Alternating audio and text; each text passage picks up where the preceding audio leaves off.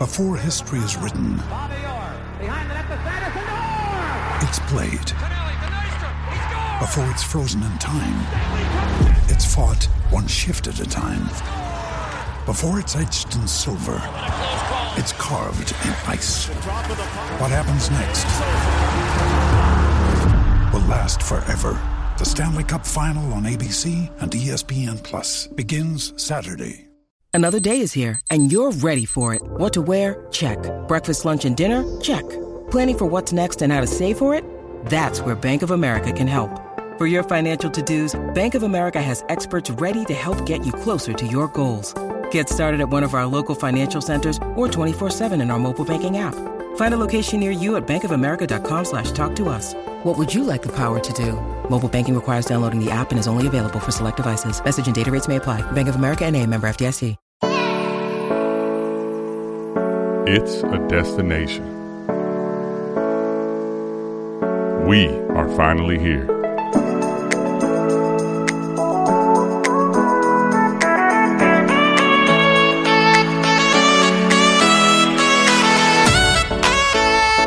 Let's go!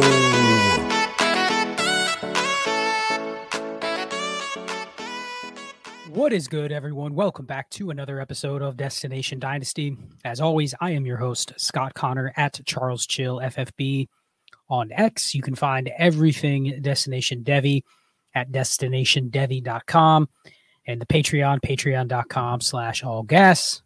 Join the Heisman tier, join the Trades in 5 tier if you want access to the extra Discord content.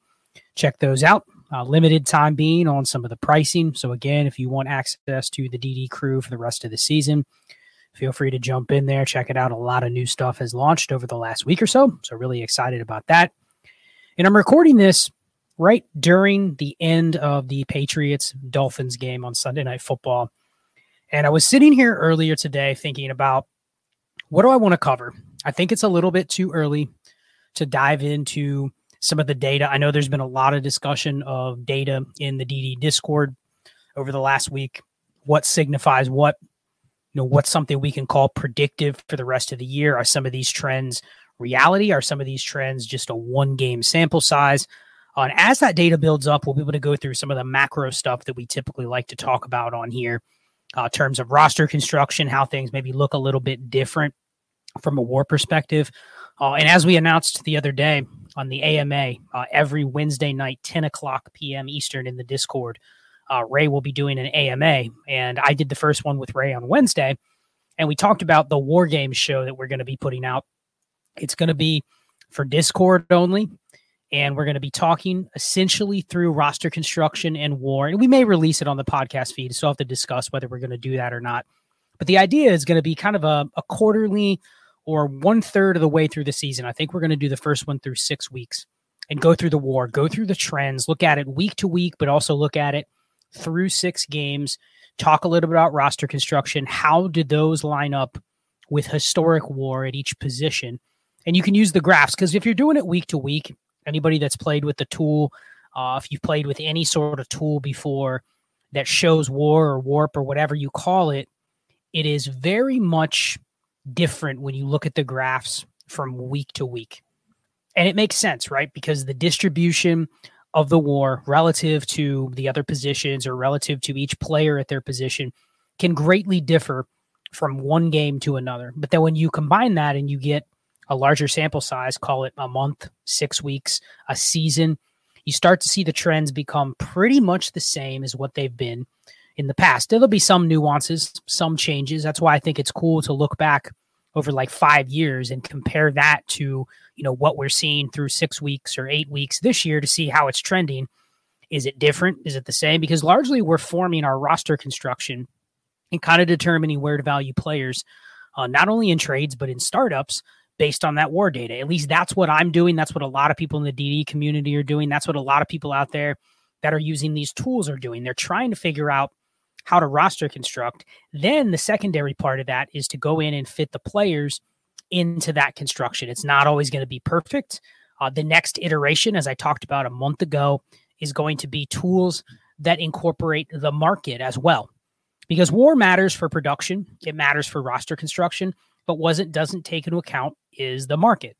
And that's going to be the next iteration of being able to figure out, okay, here's the good roster construction that I want for this scoring format, but then here's how it lines up with the market, whatever the market is. And that's a whole nother discussion, whether that's keep, trade, cut, whether that's a trade calculator, whether it's something that you can find that is a way to come up with a pulse of your current league market. And I do think one of the future things that's going to really emerge here very shortly in Dynasty, this is going off a tangent. This is not exactly what I wanted to talk about, but it's on my mind because we are seeing, and I've talked about this in the past, but we are seeing it already through 2 weeks. We are seeing the reactionary degree that Dynasty is played now is insane. Talk about essentially a redraft game that is masked as a Dynasty game. In terms of if you go to the market after a result, after a week, after X happens or after Y happens, and you're able to go to the market and actually make a move or actually come up with a trade offer, or you receive a trade offer, or you're trying to get a market pulse on a player or a situation, it is more reflective in that immediate value than it ever has been before. Now, there are certain players in certain situations where people say, okay, I'll give it another week. Maybe I'll give it a couple games. But largely, you are seeing a vast majority of the player pool outside of the stud players or outside of the players that are going to hold their value almost regardless of what happens. You are seeing that level of player. So call it the secondary market. Everybody outside the top 30, 40 or so. Those are literally week-to-week values. And it's not so much what you can get. We had a really good discussion in the Heisman Discord this week about a player like DeAndre Swift, and he's going to be part of the topic that I talk about in the second part of the show tonight. Not Swift, but just some theory and some strategy in general. But a player like Swift. So I put out some polls this week, and it was essentially, would you trade DeAndre Swift for a random 2024 first in a Superflex Dynasty League?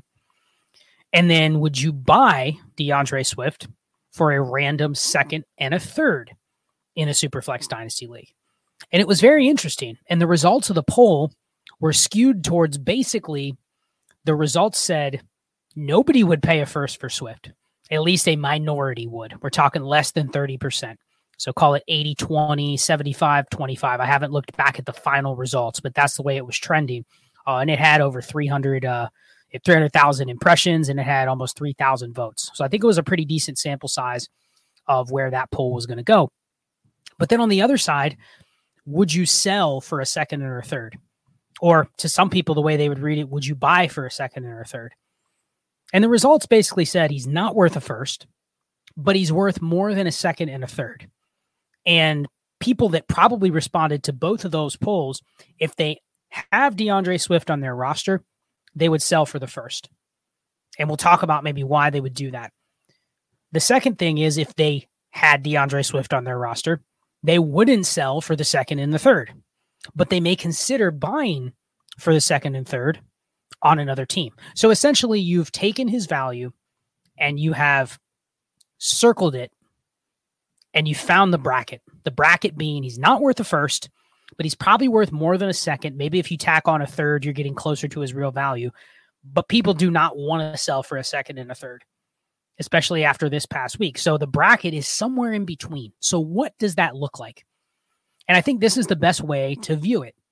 In your league, that's probably true. If you want to take the results of those polls, which said he's not worth a first, but he's worth more than a second, what does that look like? Your league is probably very similar. The person that has Swift, that's how they see the price. The person that doesn't have Swift, that's how they see the price.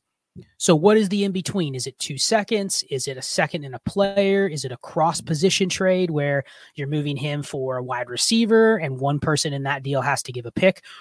There's something in between, and in every league, that's going to differ. But we've acknowledged that it's probably in between in most leagues. So once you do this exercise, you realize, what does that in-between actually look like if the two parties can't really come up with a deal? And what it comes down to is the new price isn't now what you could buy Swift for or what you could sell him for. It's that because the reactionary nature of Dynasty, right now, you actually can get a deal done for him. Now, you may have to accept a little less or you may have to pay a little bit more, depending on what side you want to be on. But because he just had this big game, because he's on a good team that people can probably see a world where he has more games like this, there's probably a market where he will get moved at a higher rate this week just because he's in the news. He's on people's trade blocks.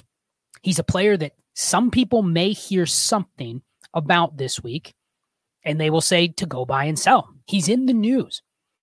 And that is more powerful than I think we've ever given it credit for. And that comes down to the idea of the sway of the market on players, the opinions on players. And we're seeing that that's not just based on their prospect profile or based on their pedigree or whatever. It's also based on what happened last week. And literally the news and the immediate gratification of having to have a take on a player, having to move them up, having to move them down, having to have them worth a first or not worth a second, whatever it might be, that change is quicker than we've ever seen it. So really the edge is probably to go and say, okay, this is the week to make the move on Swift. The goalposts have shifted now. He's had that game. We've seen it happen. We have no clue what it looks like in the future. We have no clue if he goes back to getting 12 to 15 touches next week. We have no clue if he's going to get injured, but the goalposts have been moved. We've seen a game with almost nothing, and we've seen a game with massive workloads. We all know probably the middle is somewhere in between that. That's where things are going to settle for the season. But because it's happened back-to-back weeks, we've seen the extremes, there's going to be moves this week for Swift. So that's where you have to say, okay, the market is already efficient. It is more efficient because it moves so quickly than it ever has been before. It's going to get to that equilibrium point very quickly after a good game and after a bad game. Now it's where I have to assess my conviction and say, do I want to pick a side on that? And then try. And part of it is now you may not be able to sell for the first. You may say, I want to sell for the first, but I can't. But there may be 4 or 5 people in your league that are willing to buy for a little less than a first. So maybe that's a second and another running back. Maybe that's 2 seconds. So you have to be able to say, okay, process-wise, I would sell and I would take 2 seconds. And you can tell yourself whatever story you want with those seconds, whether you can spend them later, you can add them to another deal to get a future deal done. But the edge that you're getting is there is a demand for him now. Whereas last week, maybe only one person would have bought him, but now maybe 4 people might be willing. And you can kind of use those 4 people against each other. But if you're playing a portfolio, you can also use the 6 leagues you have DeAndre Swift and the 4 people that are truly interested in buying him for somewhere in that median price that we already talked about. You can use those people against each other and see where the best deal within that range you can get. Now, you may not get a first. That may be off the table. From everybody interested across your leagues, you may not get a first. But the point is there's going to be demand. So I think one of the new edges is taking advantage of that demand, because if he goes out, has 10 touches next week, only scores 9 fantasy points, right back to kind of the middling usage that people thought he might get, or if he gets injured and he's out a couple weeks, like right there, it's not that he's worth any less. In fact, he's probably not worth much different price than he was 2 weeks ago. And now the price has shifted to the point where the person that has him sees more value in what he could be for their team than they ever could on the market. And it's not because they couldn't sell for what they wanted. They probably couldn't sell for much more today, but there's just no demand. It isn't like I can go out and sell for the fair market price of my league. It's probably just, man, I'm not sick of Swift being injured. I don't even want him. The only way I'm buying him is at 50% of what his value is, or 50% of what his impact is. So I didn't mean to go down that road. It's a rabbit hole that I'm sure we could look at more. I have a little bit of data I want to share a little bit later on DeAndre Swift. But before we get there, I didn't want to talk specifically about this player on a podcast, but my mentions have blown up. Our Discord has gone absolutely crazy, and I can't really argue with the topic. It is the biggest story in Dynasty today, and it really is one of those that tests your process from, okay, if I ended up with this guy on a couple rosters, what do I do now that we've seen back-to-back games of just absolutely ridiculous usage? And everyone knows I'm talking about Puka Nacua, Rams rookie wide receiver, who has taken the league by storm, not just from a production standpoint, but from a usage standpoint. I mean, we're talking about a guy that has had 35 targets through 2 games. And the reason we have to take note, and we had a long discussion about Puka Nacua on the AMA the other night. I have been pretty open that, hey, he was a sell for me just based on process.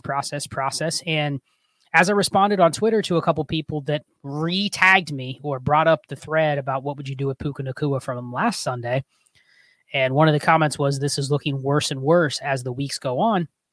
The reality is, if you listen to me, if you've ever followed any of my advice, if you followed me from the beginning of when I started making content, it is a portfolio process. And my response, quite frankly, is if you followed me for a long time, if you follow me from the Dynasty and Chill and Dynasty Command Center days, and even now on DD, a lot of my process is just based on data and probabilities. And so when you have the game like Puka Nacua had in week 1, you start telling yourself a narrative about, okay, he's still part of a cohort or a subset that isn't favorable for him being much more than maybe a usable wide receiver, right? And so the question is, should I sell for a second or should I continue this for another week and see what happens? And I'm always going to err on the side of I'm playing this probably with a couple shares of the guy, and what are the range of outcomes and how does that fit in based on my roster construction? But more importantly, and this was the talk this week in the Discord, is what does the outcome for him look like on the market? And that was my argument for, hey, if I could sell for a second before today or before week 2, I would have done it. And based on 2 things. 1, just still the odds of where he's come from. But 2, just based on the fact that I know where he came from.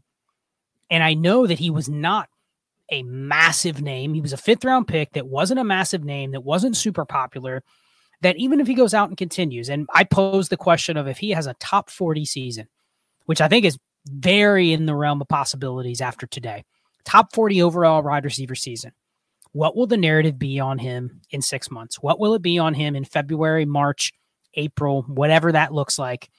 What will the narrative be then? And I assume that after he has this season, people will adjust a little bit on their priors and he will be comfortably trading for 1st round picks. But then what will be the narrative? And that's where I think I can reassess and go, you know what? I can probably buy back a little bit on the down low at a price where there's still going to be a decent number of folks in my leagues, in my new startups, in the Dynasty community that are, man, I'm glad I didn't sell for a second, but I can now sell for a 1st. So let me do that. And at that point, that's when you can kind of reassess what his cohort looks like, because no longer is he a 5th round pick that got usage like a 5th round pick. You have to totally readjust that after you have a season worth of sample size data. It's one of the reasons why Shane has been such a big proponent of being against Jamison Williams. And I can't argue, because if you just filter based on data, historically, he took a major hit by not being available last year for over half the year, then not producing when he was available, and then missing the first 6 games of the season this year. Like, the margins are just extremely slim. And you may say, oh, that's an outlier. That's going to be an outlier. He's different than all those others that you're filtering in the cohort. Maybe. But again, we're just playing probabilities. And when I'm playing on a large scale with a lot of teams making a lot of moves, I mean, we're talking 50 plus moves a week that I make across my Dynasty teams, you kind of have to play this way. And you have to find the places where you go, you know what, I'm going to have a little more conviction. And that's maybe one of my weak points in Dynasty, is having conviction in certain spots. It has to be calculated conviction. And I'm going to come up with that term. I'm going to coin that term going forward, calculated conviction. Because I think there's part of a blind spot right now in Dynasty with projecting the market. What I talked about in the first 10 minutes of the show, a lot of times data does not help you with that point. And we can look back and say data says this, and pretty much everything we do in Dynasty these days is based on data. But what it can't do is predict the market, because the market is basically completely opinion-based. How do people feel about players? How do people feel about situations? And data is not going to tell you the full story on that. So having some calculated conviction on players or situations and just saying, you know what, I got a feeling.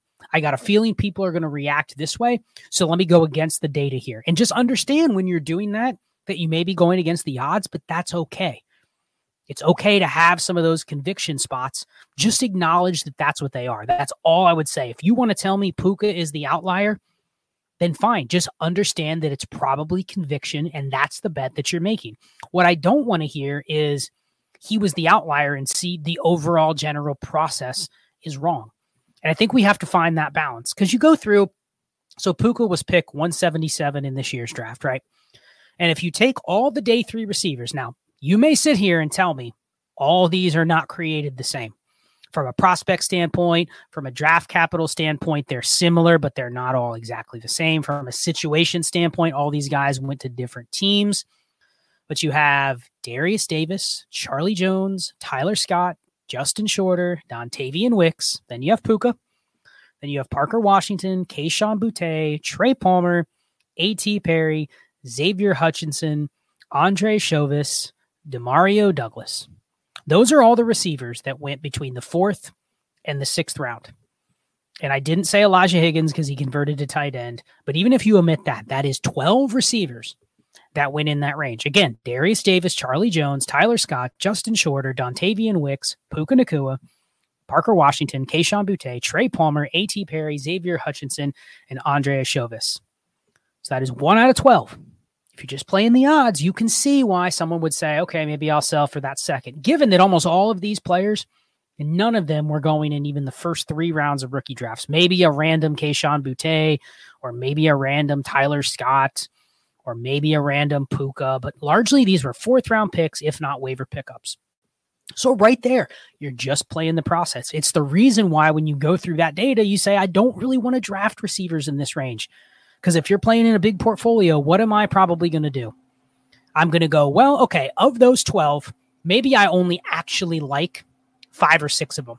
And that's where I'll trust data people like JB and Ray and a lot of other people that do that work for me. And they will say, hey, these are the guys I probably don't really like from like a way that I can say they could earn targets in the NFL. So, okay, I can filter out of those 12. I can maybe say there's a list of 4 to 6 that I would be interested in. But I'm still filtering out the fact that they were day 3 wide receivers. So then of those 6, maybe I'll go, okay, based on the price, maybe I'm out on Kayshon Boutte because he costs too much relative to what the data says the hit rates on those players are. So maybe I don't draft a lot of Boutte. Maybe I end up with only 1 out of 50. And then maybe the other 5, I go, you know what? I can still make picking a couple of them up off waivers, maybe 1 or 2 in the 4th round. And that's essentially what I did. I ended up with 3 Puka Nacua shares out of 53 leagues or 52 leagues. So 3 out of 52. So not crazy, but you're talking what, 5%? So I have 3. I don't go to 0 on those players. If I like a player a little bit, if somebody's pumping them up or there's a reason that I think there could be a market, I still will draft the day 3 receivers simply based on what I exactly just said, is there could be a market. And especially this year where a lot of the running backs kind of died off, and it was either take backup quarterbacks or take players that you think could have future market value. So I did take a couple Puka Nacua. However, you don't sit there and say, okay, every year I'm just going to take a bunch of all of these guys, because I ended up taking a Trey Palmer. I took an A.T. Perry. I didn't take any Xavier Hutchinson. I didn't take any Parker Washington. Picked up a couple of those guys off waivers. I did draft a couple Tyler Scott and a couple Charlie Jones. So right there, I got a little exposure to about half of those guys in that list.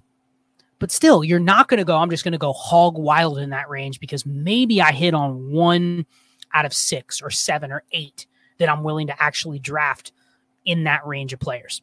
So it's still not a great process to draft him. However, we're now 2 games in, and I think it's fair to start moving the goalposts on a player like Puka Nacua from an expectation standpoint. So I think the way to do that, and I really know no other way, I know we can probably ask JB to come up with some cohorts that we can find, and I'm sure a lot of other people are going to do that as well.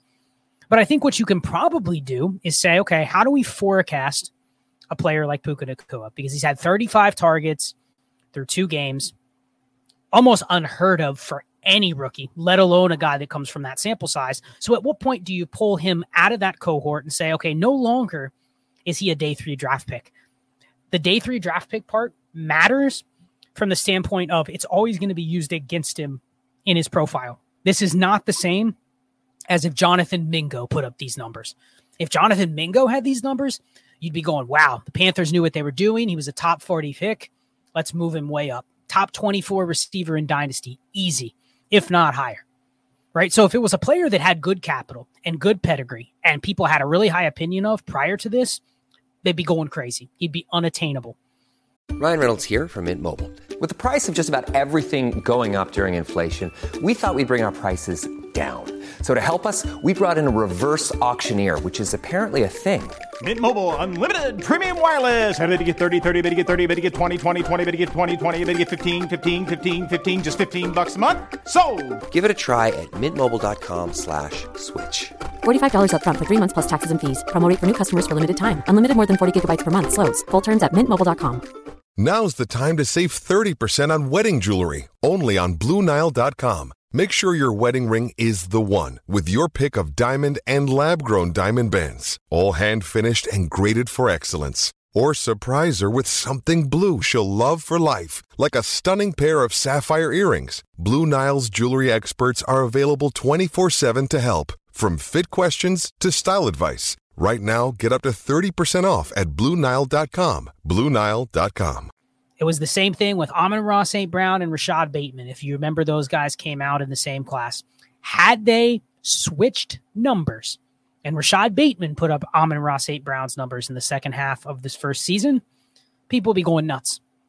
At least worth 2 firsts, top 5 receiver in Dynasty. So you already have seen biases like this work to where, depending on where a player started, you know where they're going to go based on where they started, no matter how they produce. And that's what you have going for you if you want to buy back in on Puka. It was I was talking about a couple minutes ago. I know that even if he is great this year, there is going to be a slight advantage to be able to buy him back at the price that the market value will dictate versus if it was Quentin Johnston that put up these same numbers. And that's just bias. So I think the way you have to look at this is you have to go through, and I use StatHead Football to do it, but just running a basic cohort filter. And just to make it simple, I'm going to filter this over the last 20 years, take wide receivers that have received at least 75 targets in their rookie year. Now, Puka's gotten 35 through 2 games.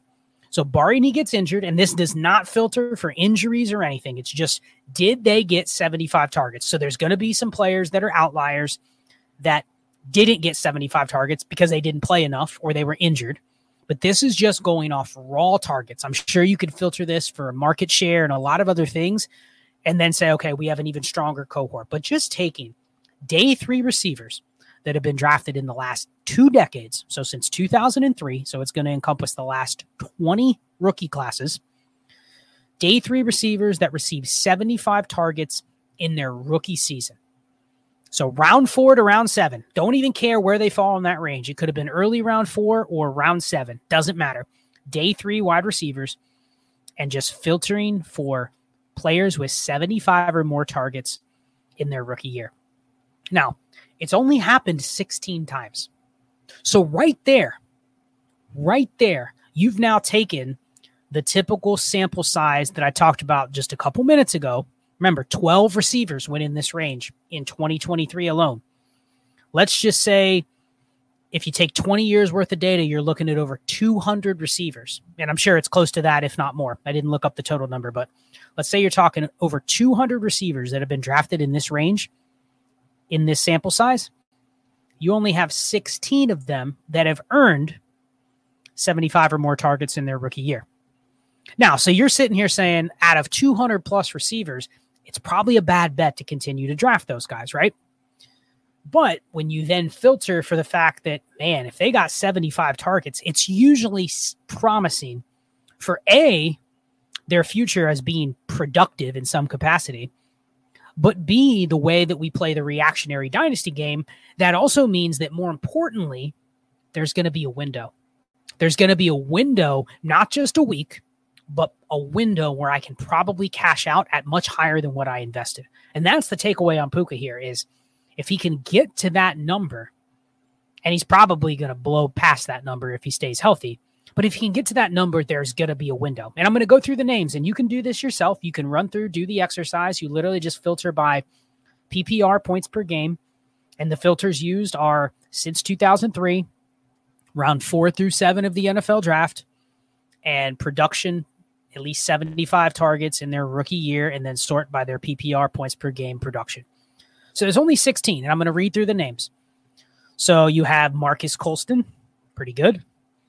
You have Mike Williams, the other Mike Williams, Syracuse Mike Williams, if everybody remembers him on Tampa Bay back in 2010. You have Tyreek Hill. Okay, that's good. You have Amon-Ra St. Brown. Okay, another hit. So of the players, and if you wanted to bring this to an even another level, of the players that averaged 13 or more PPR points per game and hit that 75 targets, Marcus Colston, Tyreek Hill, and Amon-Ra St. Brown. So if you just use those as the two filters, 75 targets and at least 13 PPR points per game, which right now Puka's on pace to, again, smash that. Man, you're talking about a cohort that looks way different, right? You're looking at a cohort that's Marcus Colston, Tyreek Hill, and Amon-Ra St. Brown. I mean, Mike Williams is in there too, but literally 3 really awesome players in that cohort. So let's go a little bit further. Number 5, Darius Slayton, 12 points per game. Stephon Diggs, 11 points per game.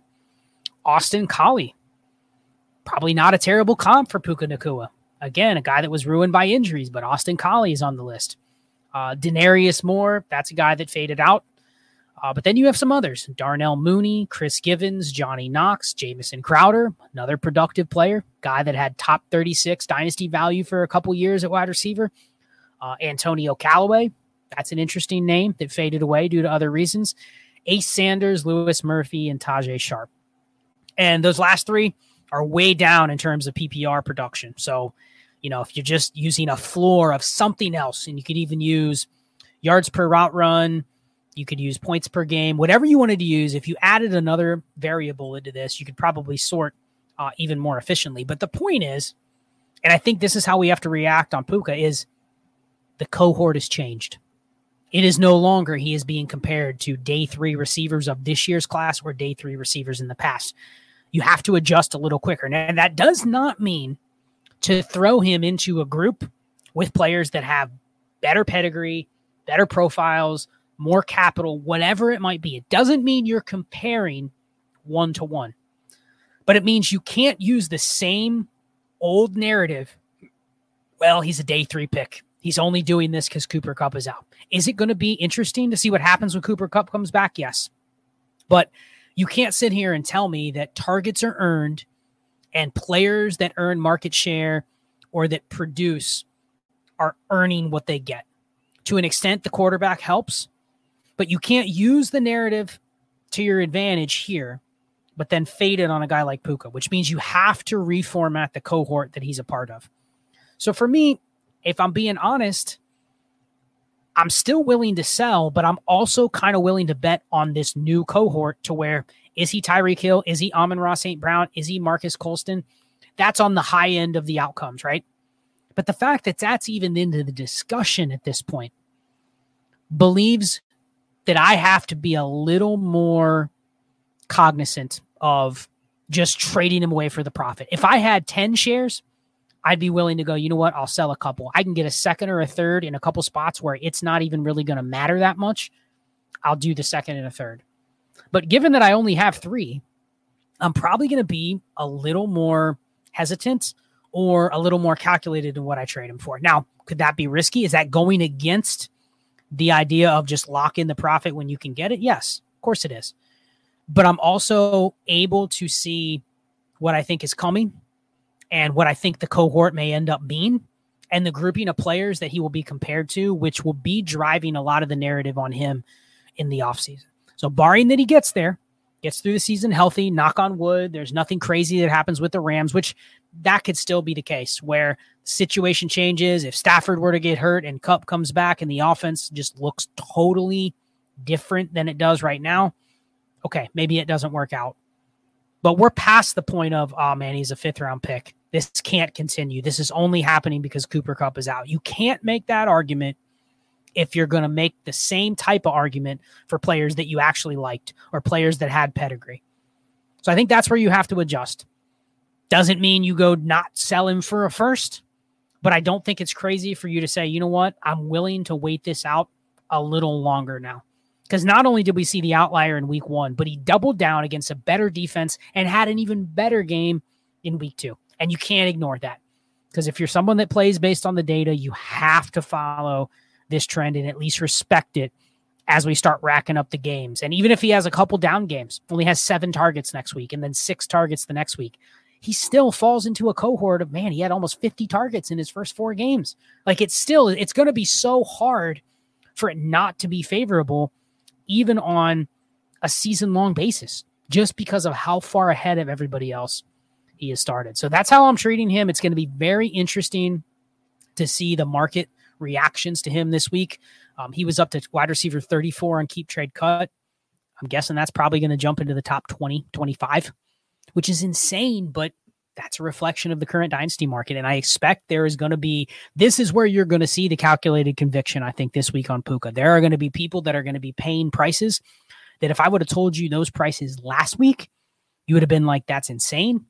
And if I would have told some of the people that were paying it that you'd be paying this after 2 games, they would have not believed it. But you're going to see people paying prices where you go, wow, I cannot wrap my head around. And it's just bias from us. We see a deal. Oh man, how could you give up Jamison Williams in 2 seconds for Puka Nacua? And yet you can tell yourself why someone would do that. You can see the narrative on why somebody would do that. Why would you trade Calvin Ridley for Puka Nacua in a second? Like there may be people that do that after Ridley had a down game this week and Christian Kirk came back. Like you may see that type of deal and you're going, that's crazy to me. There's no way.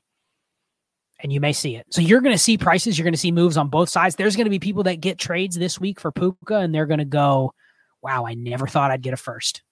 I never thought I'd get this player in a second. And there it is. And then on the other side, you know what? I'm buying a freight train that might just be getting rolling. And if I'm right and I hit that high end of the cohort, Tyreek Hill, Amon-Ra St. Brown, Marcus Colston, talk about buying low. Talk about buying a player that's soon to be worth multiple firsts or to be producing as potentially a top 20 or better asset. Like I bought low. I gave up Jerry Jeudy in a second. I gave up Calvin Ridley.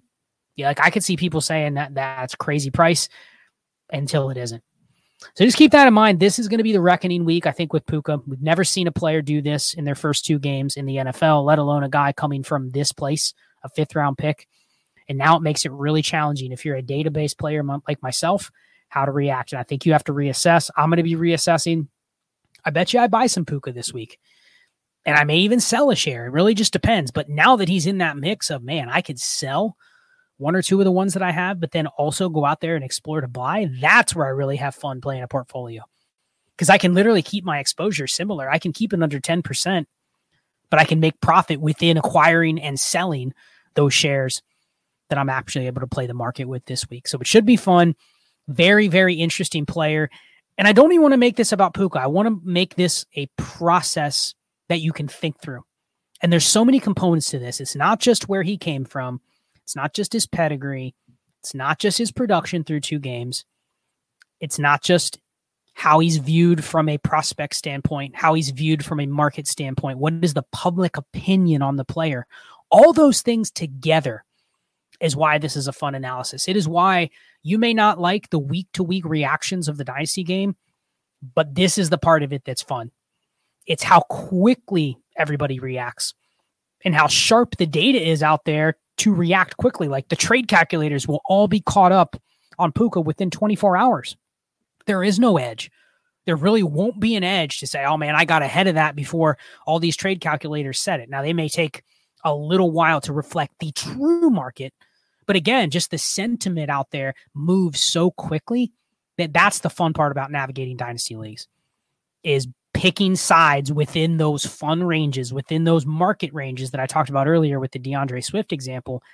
That's when the conviction comes in. And that's really where the game becomes fun. It's a little tiring. It's a little stressful at times. You don't feel as good about your teams week to week because you have some teams where you're like, man, everything went right. You have some teams where it's like everything went wrong. But the reality is that is the day trading game of Dynasty and why it's more engaging and why it's growing faster than it ever has before. For the last topic I wanted to cover today, I know I went a little long on the beginning part with Swift and talking a little bit about that, and then also the Puka situation.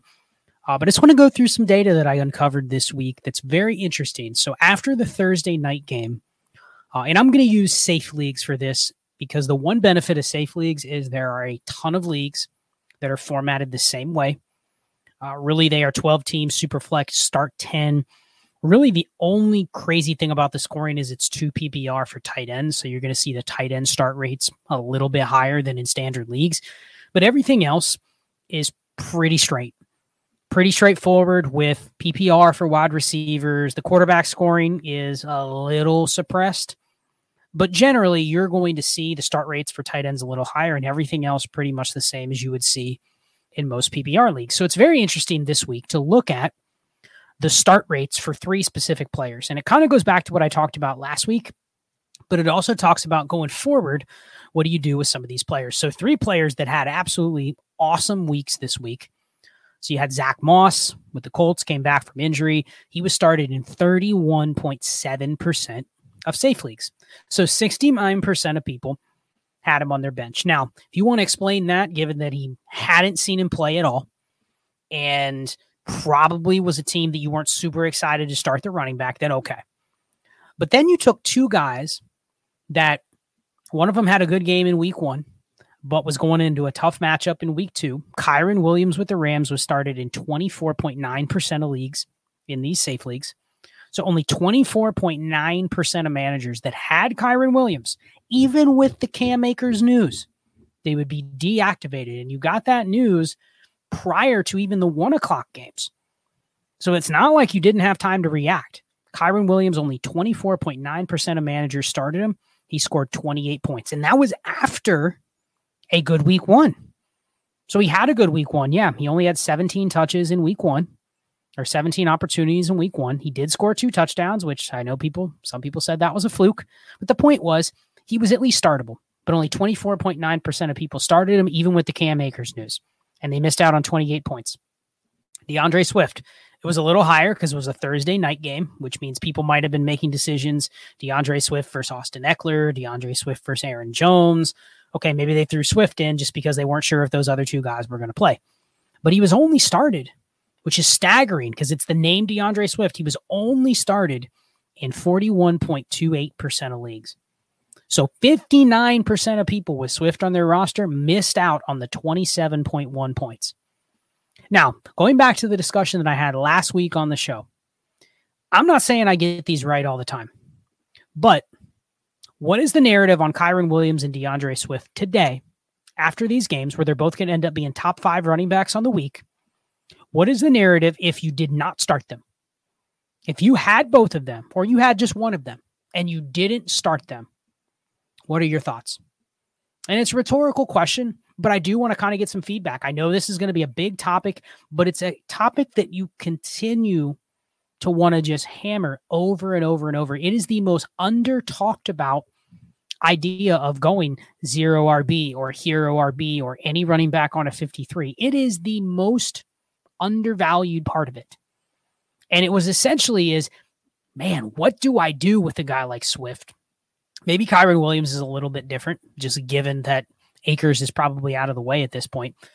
But what do I do with these guys if I missed out on that production in my lineup? Because it really is a kick in the nuts if you didn't have them in the lineup. Because now you're sitting here going, man, okay, I know their market value has gone higher.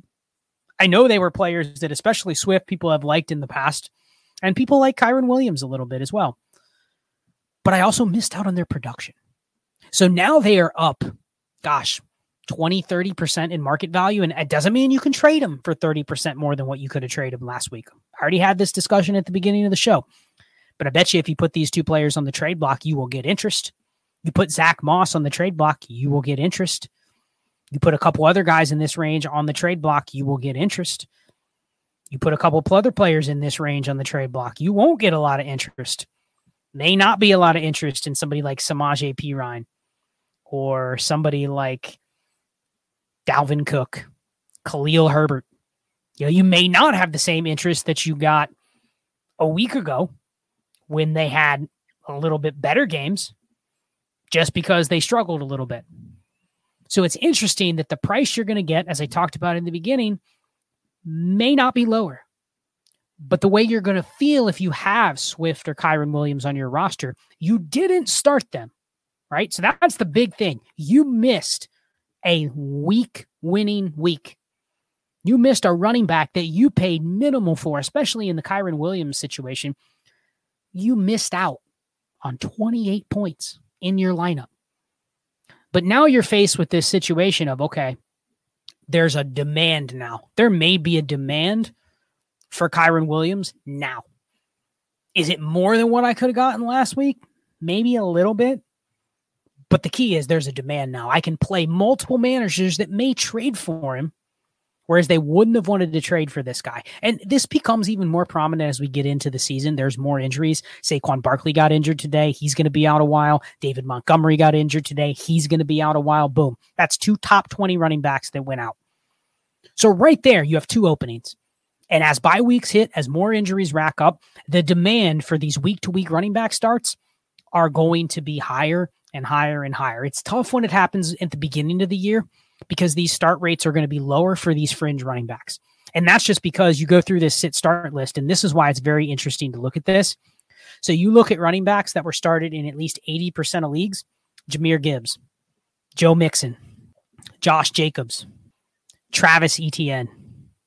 Ring a bell? A bunch of guys that didn't really show up this week. Now, the problem is, what did everybody do? Jammed every one of those guys in their lineup. Man, we got to jam Joe Mixon in just because he's going to get volume. Gives you 13 points. It's respectable. For what you paid, he's essentially just in the way of better players. Josh Jacobs, had to jam him in. He's going to get a ton of touches. Well, not really. He only got 14 touches, less than 10 points. Keep jamming him in. Travis Etienne, pretty good game in week 1. 23 touches. Got used in the receiving game. Boom. Got to jam him in this week. Nope. Only 6 points. 14 opportunities for Etienne. So the point is, unless you identify these running backs that are true difference makers, and we overestimate who's a difference maker. A lot of guys can be good. It's what I talked about a couple weeks ago with Jonathan Taylor. Jonathan Taylor can be very good. Difference maker? I don't think so. Just not. Historically, he does not look like a difference maker. I'm talking 20 plus points per game. Those are less than half a dozen. So really, unless you have those guys, the biggest detriment to having the guys below that, it feels good from a projection standpoint. From a week-to-week opportunity, are you rather betting on Josh Jacobs, Ramondre Stevenson, and Joe Mixon to outscore the likes of Raheem Mostert, DeAndre Swift, and Kyron Williams? Yes. But what is the cost difference between the two groups? And if you kind of look at the volatility from week to week of that quote unquote like dead zone of running backs that has value, really that value is just we are projecting their floor. We are projecting their guaranteed opportunity. But what they're also doing is in the games where they basically just give you the status quo. Joe Mixon's giving you double-figure points both games this year. That's fine. You'll take it. What I don't want to do is say, well, I'll just take it based on what I paid. I probably paid a mid-second or higher for Joe Mixon, whereas get Zach Moss for free. And the point is Joe Mixon blocked you from starting Zach Moss. He blocked you from starting Kyron Williams because you had to just go with that projected volume. Are you always going to get it right? No. Are there going to be teams where you're starving? There's some teams I have that I am starving for a good running back. There are also teams where I have Kyron Williams on the bench because I go, tough matchup. Let me start this guy with a higher projection. More guaranteed touches. Let me throw Jamal Williams in there over him. Now, Jamal Williams could have an okay game. Odds he hits 28 points, I'd say extremely low. But the point is, Jamal Williams, for his guaranteed workload the first couple games of the season, is blocking Kyron Williams from being in my lineup. With threats to our nation waiting around every corner, adaptability is more important than ever. When conditions change without notice, quick strategic thinking is crucial. And with obstacles consistently impending, determination is essential in overcoming them. It's this willingness, decisiveness, and resilience that sets Marines apart. With our fighting spirit, we don't just fight battles, we win them. Marines are the constant our nation counts on to fight the unknown. And through adaptable problem solving, we do just that. Learn more at marines.com.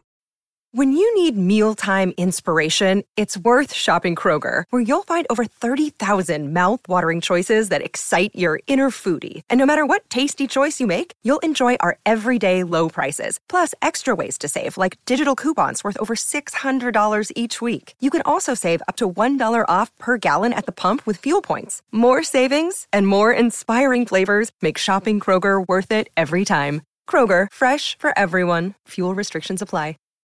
And that's just a perpetual cycle. Now, this is a very, very fragile way to play because you're going to end up with a couple teams. If you guess wrong, you don't have enough options to go in and play.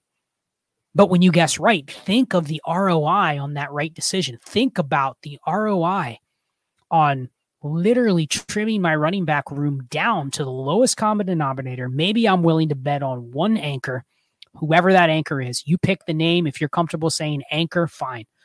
But then I have a rotating spot of a second running back and then maybe one random flex in a deeper league where I'm throwing a couple of these guys in. And they're not blocked by equity that I'm holding at my running back position with the names. And I'll just throw out some of the names: David Montgomery, Joe Mixon, Ramondre Stevenson, James Conner, Miles Sanders, Najee Harris, Damian Pierce, Javonte Williams. Like, all of those guys are more valuable than the tier or two below them, but they're actually hurting you because you are starting them because of their projection. You are not liquidating the value that you could store in the form of draft picks or upgraded other positions. And you are blocking yourself from starting the players that, not saying it's a coin flip, but it's probably 60-40 that one of those guys I mentioned, Zach Moss, given I can probably project him for a pretty ugly 15 plus touches. Like, what is the difference between him and Najee Harris? But there's just bias. There's bias milked in, and you're blocking yourself when you have too many players in that range. And I have a bunch of teams, and I don't want to sit here on this mic and say I'm perfect at doing this. I am not. I'm absolutely not.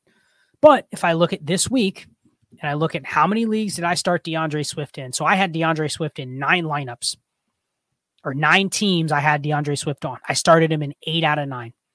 So there was one that I sat him. I actually sat him for Samaje Perine in a point per carry league. Oops. Like, that was the one decision I made incorrectly. But okay, 8 out of 9 I had him in my lineups. But he was only started 40% across these safe leagues, 41% to be exact. So right there, I'm measuring my personal success of these players versus the percentage that I had him in a lineup. So let's look at Kyren Williams just to kind of go through the exercise and double down. So I had Kyren Williams in a total of 6 leagues. I had him in the lineup. And in Dynasty, I have him 9 teams. So right there, overall shares of Kyren Williams, 9. In my lineup, 6. So that's 66% that I started him, compared to the start rate on safe leagues was 24.9%. So again, I'm looking at this. Now, there's some names in there that were low started that I jammed into a bunch of lineups as well. I jammed in a couple Dalvin Cooks. Oops, not a good decision. Jammed in a Roshan Johnson. Not a good decision. Jammed in an Antonio Gibson. Not a great decision. Jammed in a couple Joshua Kelly. 62%. That's the example of where this goes wrong. Now, it's interesting because why is Joshua Kelly at 62%? That makes no sense. I talked about Josh Kelly in the offseason. He's a terrible running back. Historically, one of the least efficient running backs. Yet, he's on the Chargers, which maybe people overrate the Chargers players a little bit. But because he's on the Chargers and the starter is really good, we're going to jam Josh Kelly in there at a 62% rate. Meanwhile, he's never shown anything better than Kyren Williams. He's never shown anything better than DeAndre Swift. He's never shown anything better than probably a dozen names that were started less than half as much as Josh Kelly. So I did sell 6 Josh Kellys this week for that exact reason. If he was not in my lineup or he was blocking me from making another decision, there was a league I started Josh Kelly over Zach Moss. And it was actually one where I make dynasty mistakes. I traded a 25 third for Zach Moss because I wasn't sure. I had Aaron Jones in the lineup and I had Josh Kelly. I wasn't sure if I was going to be on the right side of either one of those situations. And this is a team that I have that's stacked, and I'm literally playing it week by week at running back. So I had Josh Kelly on my roster. I traded for Zach Moss on Thursday for a third, a 25 third. And then I didn't start Zach Moss. I started Josh Kelly over him. So just bias. Why would I have bought Zach Moss and then started Josh Kelly? Why would I have not started Zach Moss this week? That makes no sense. And to double down, I actually traded a draft pick for him this week. If anything, I should have just gone one or the other. I should have sold Josh Kelly for the third, or maybe I could have gotten a third and a fourth, or a third and some extra fab, whatever it was. It was a 25 third I sold for Moss. Maybe I got a 24 third and some fab for Kelly, which I was able to do in 5 other leagues. But no, I started him over Moss. Might cost me my matchup. So right there, the fact is, if you have too many players just based on circumstance, that's why you sell. That's why you sell to your other competitors. Like, I'm going to call him out a little bit. I'm in a league with Clay. He wouldn't sell Josh Kelly. He wanted a second. I go, no, dude, that makes no sense. I'm not paying a second for a bad running back. It's not even a good running back. Wanted a second. We didn't get a deal done. Guess what? Guess you didn't trade for Joshua Kelly and take another 4.8 points in my lineup.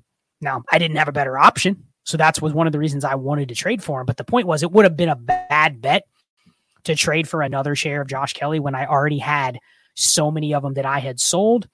It would only make sense because I needed somebody to fill that spot, and that was it. But the idea was, if you have too many of these guys throughout the season and you find yourself in a week where, man, I have 4 or 5 of these options, you are actually sabotaging yourself. If you're playing it week to week at running back, any running back on a 53, but you're having to make decisions in this gross range. That's how you get the 20% start rate, the 30% start rate, because people don't know. So if you can fix that by moving those guys for thirds or whatever it is during the season, fine. It's week to week. But really where you sabotage yourself is when you have running backs on your roster that are worth firsts. Running backs on your roster that are worth well more than the third for Josh Kelly or the third for Zach Moss. I have no problem throwing away thirds week to week for spot starts. But when you're holding players that are worth more than that, but they're just blocking your spot starts that you've paid very little or that you could go pay 2 hours before the game, especially if you're in an active league, that's where you sabotage yourself. That's where I talk about holding too much equity at running back. It's a very fine balance. And it's a big picture strategy that there's going to be some gross weeks. There's going to be some gross weeks where you are throwing somebody in and just praying for double figures. But you're also going to miss out on the Zach Moss week, the Kyron Williams week, the DeAndre Swift week, because you had Josh Jacobs and David Montgomery in the way. And I've used that example for 2 years, and it applies today. So with that, that's the topic. More on this to come. I think this is kind of the new way to be able to hack this strategy, is make the slimmest of margins on your roster and still operate as efficiently and effectively on a week-to-week basis. And there's other components that come into it. I keep mentioning the league market. Listen, I'm in some leagues where I couldn't buy a spot start running back because nobody was active, and that sucks. But there's other leagues where, you know what, if I would have asked, somebody would have probably sold me one of these guys for a third. So I implore everybody that is playing this way, encourage everybody in your league to play this way. It actually benefits everybody when there's this type of active market. And people understand that I'm not going to hold Zach Moss for a month. If I can get something for him and I'm not starting him this week, then it makes sense for me to do it, especially if that's how other people in the league market are going to behave. So with that, that ends the show. Some ranting topics, but just what was on my mind. That's what Destination Dynasty is going to be during the season. It's just going to be data deep dives, strategy deep dives. For an even deeper dive of what I'm doing in my portfolio for this upcoming week, Tektronic transactions will release every Tuesday morning on destinationdevy.com. It will be a premium article where literally you can get into my mind of what I am doing with my portfolio of teams. And sometimes it'll be player specific, but more often than not, it will be theme specific. Like, here's what I'm trying to do, big picture, process-wise with all my teams. Here's where I think maybe the edge is in the dynasty market right now. So check out that article. There's going to be a bunch of other content coming on the website, daily written content, daily podcast content, YouTube content every Monday, Wednesday, Friday, including a double header on Wednesdays with Destination Chill in the evening and Wake Up in the morning. And then finally, check out the website, destinationdevy.com. And then till the end of September, patreon.com/allgas. You can still jump into the tiers in there if you want to before September ends. Then everything will have to go through the website at that time. So hopefully everybody did well in week 2. Looking forward to another grind week in week 3. Be back on Tuesday with Dynasty Trades in 5, and then Wednesday with Destination Chill. And with that, I will go ahead and sign off. Be chill, everyone. There's a rumor going down about me.